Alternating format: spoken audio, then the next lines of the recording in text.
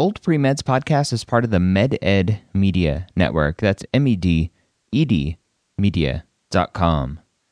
This is the Old Pre-Meds podcast, session number 26.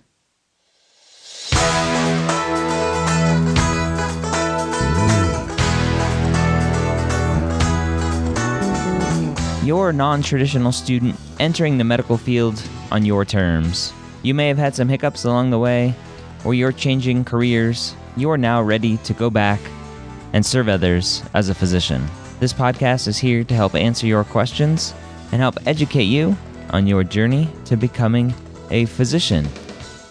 Now, welcome back to the Old Pre-Meds podcast. If this is a recurrent time here, if this is your first time here, welcome.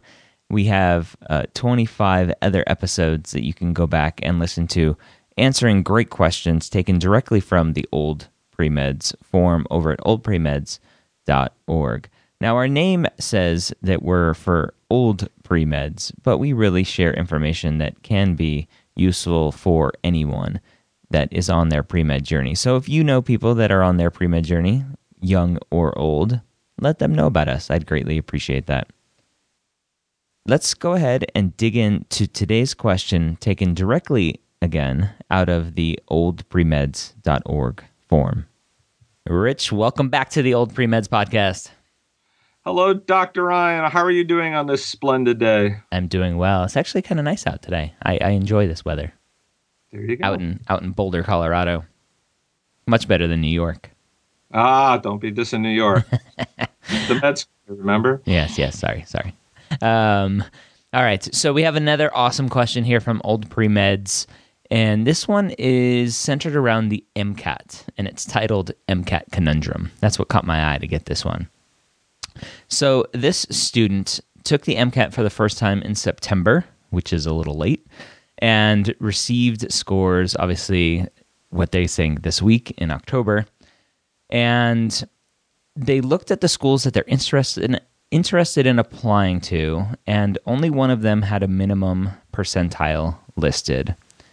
And they got a 504, and they're trying to figure out what they should do next. Should they take some time off from work? This is a non-trad who's working full-time and has a family and boys.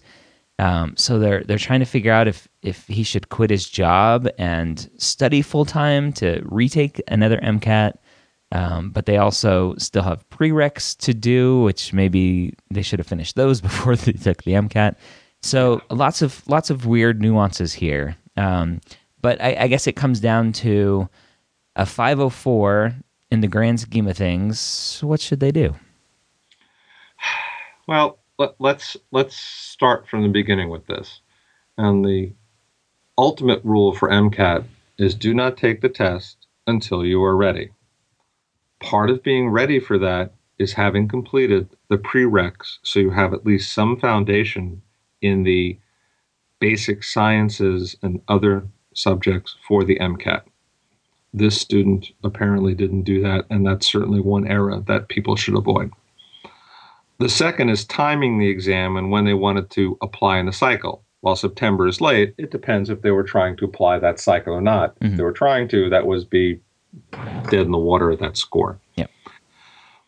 Most schools don't have some sort of specific minimum for MCAT.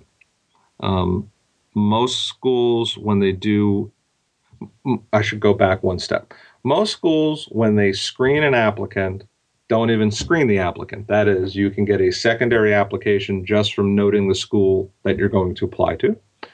You can get the secondary application the moment your application is transmitted to the school. They've never seen your scores yet. Mm-hmm. And they may have some sort of minimum screening to send you a secondary, and probably over a 500 on the MCAT total would meet that, plus what else. Most of the schools probably have some formula that takes your GPA, perhaps weighting it by term, and then the MCAT, and come out with a minimum score to review somebody or not. That's my guess how most schools do it. It should also be noted that virtually every school has what I refer to as the reject review step. That is an application that does not make their minimum scores. They physically review the application by somebody, and they want to see, is there an issue? Was this person in a car accident, missed 2 years of college? Was this person, which I literally had when I was doing this kind of stuff, did they watch their roommate jump off the roof and kill herself? That could affect someone's grade. So A little bit. that can go back and be reviewed because there's really mitigating circumstances for what's going on.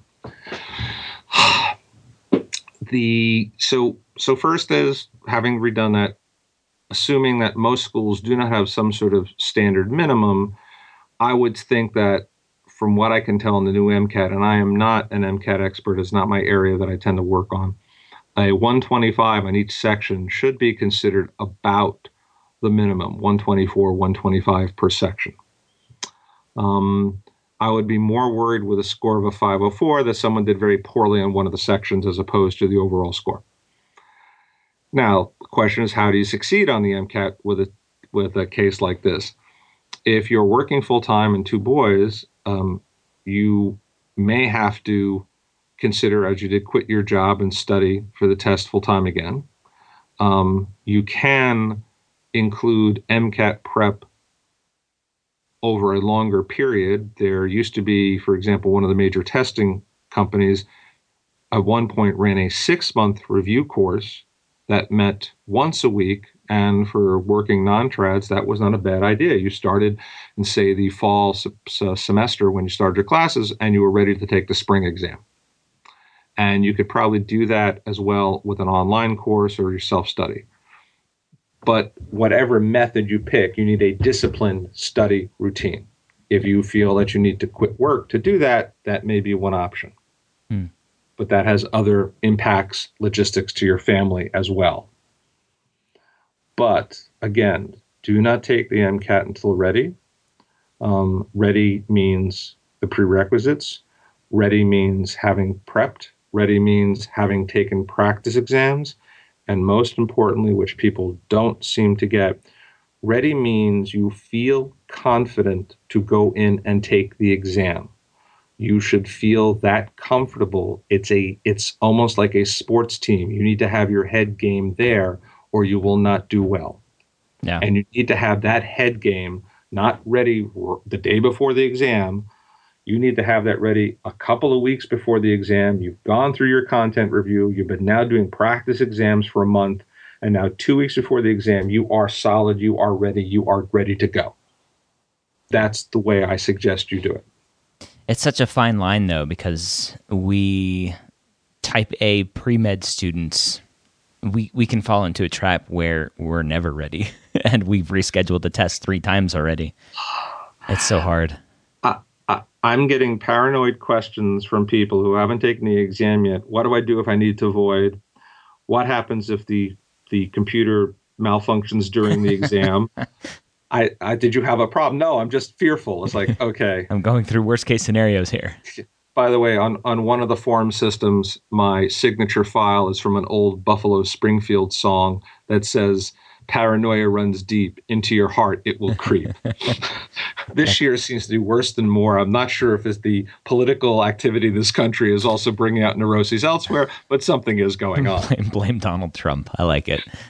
I'm going to mention a service here that we normally don't talk about products or services really on this podcast, but for some reason this one popped into my mind. And this is a new service for the MCAT called CramFighter. And what CramFighter does is that you log in, and it's a paid service, but it's relatively inexpensive. But you tell CramFighter what study materials you have. You tell CramFighter how much time you have until your test. You tell CramFighter how much time per day that you have to study. And CramFighter runs that all through their algorithm and spits out a study schedule for you so that you can keep track and stay on task, which I think is always the biggest first step, is actually creating a plan. And so CramFighter does that for you. So it's kind of cool. I've had a couple students look at it and use it, and they really liked it. So I don't get any money from them to say that. So just go check them out. I'm just taking a quick look at it myself for the first time, and for a non-trad who's working, it may be worth that fairly small price to do so, because they do need that plan. It's discipline in getting their stuff together. So this would be a good start. Yeah. All right. So have a plan if you want to retake it. We don't think maybe that you'll have to, but whatever. That's our advice. All right, I hope that sheds some light on the MCAT, some minimums, when to take it, all kinds of good information, some basic stuff that you should know as you prepare when you're going to take the MCAT and how to best prepare for it. And that's it. If you loved today's episode, I hope you subscribe to the show. If you don't subscribe, I highly recommend you do. Go to oldpremeds.org/subscribe. And if you're on your mobile device, that'll take you directly to the podcast app on an iOS device or Google Play Music on your Android device, which now has podcasts built in, which is awesome. If you loved this episode, I would love for a rating and review in iTunes, or go to opmpodcast.com/iTunes to leave that rating and review. And I hope you join us, as always, next week here at the Old Pre-Meds Podcast and the Medical School Headquarters.